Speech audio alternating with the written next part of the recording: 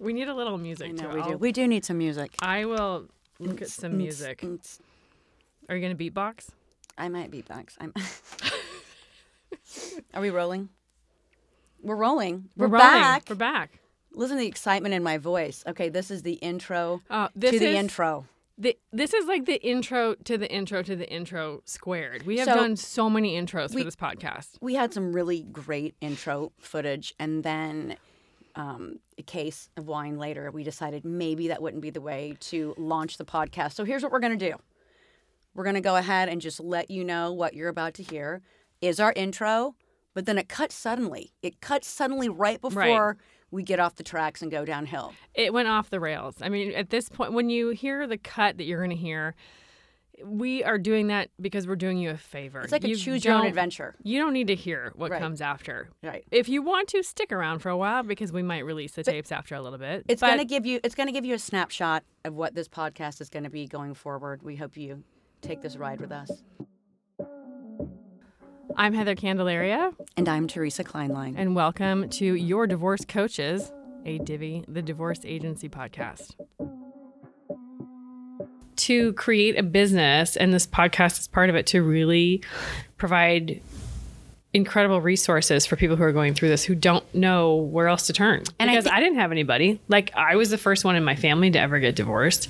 I was the first one in a lot of my friends. I mean, we met around the same time that we were getting divorced, and that's how we kind of struck up a friendship. And we've been lucky enough, I think, to have careers, which is difficult for some people, but also to be able to find people who were also going through it at the same stage, because it can be super isolating. And if you don't know who to talk to, and if you don't know who to turn to, and you don't know where to go for advice, you're kind of flying blind, and you need someone to guide you through this process, which is what this is about and what the agency is about. And that's, why we're really here today, because there has to be a way to not only help people, but really build a business around it that is a service.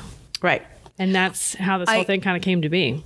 I hope to make people that are just going through a bad period and shouldn't get divorced stay together. Mm-hmm. I hope to help people that really should get divorced know that you are going to be happier than you've been in a long, long time. And I hope to make people realize what is necessary for the emotional health of their children in the long term, because we have a generation of children of divorced parents, and it is proven that those kids are no worse off if their parents create a socially, Jesus, I love Jesus, emotionally healthy environment. Right.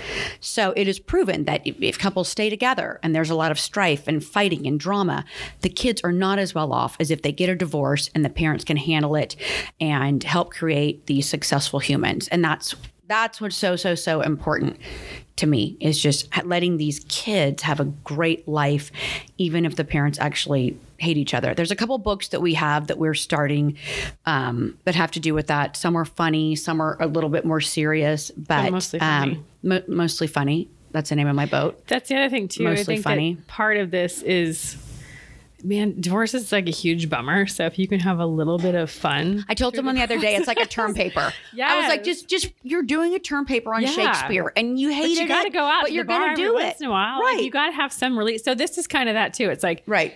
It's not super serious. The divorce part of it is super but it's serious, also what obviously. not to do. Yeah, but there's all kinds of funny anecdotes and When I say stories no and whatnot. regrets, I don't mean N-O regrets. I mean K-N-O-W regrets. Yeah.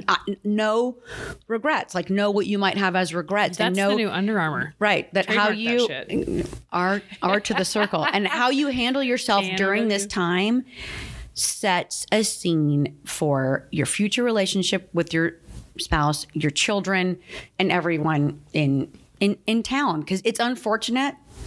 Phoenix is It's a small unfortunate, town. but I'm gonna tell you right now, Phoenix is a small town. and it's harder for women than men. And I'm Always. again not pro-divorce. I'm not totally pro-women. I love men, but it is harder for women. And how you handle yourself during your divorce is going to dictate your reputation long term. And we just want to give tips. We want to give tips on what we've been through and what we know and have fun. And we want to let people know that, like, we get it that it sucks that you didn't get invited to that Christmas party, but your ex did. And I never get invited. Some friends are social climbers, so they're going to pick your ex and not you. And you're like, oh. So there's stuff that everybody kind of deals with. You're not alone. I think community, that's a main topic. Yes. Of finding your people. I'm not on drugs right now. I'm talking really fast, but I'm not. Are you sure? I'm talking. Can we get like a horse or a tap dance? We don't want people to feel alone. They need to feel like they're part of a community. And when you're going through a divorce, you don't feel like that sometimes. No, it's totally isolating. Another thing too, just for my own personal Hot Mess Express, I did everything wrong. So you did not. I did everything I'm wrong. jealous of what you did. Like the total. No, I have had like the most high conflict, awful. No, you didn't. You have handled a situation that is not easy with grace, and then you handled it with discipline, and you've handled it very well. You don't badmouth your ex around town. Well, only to me.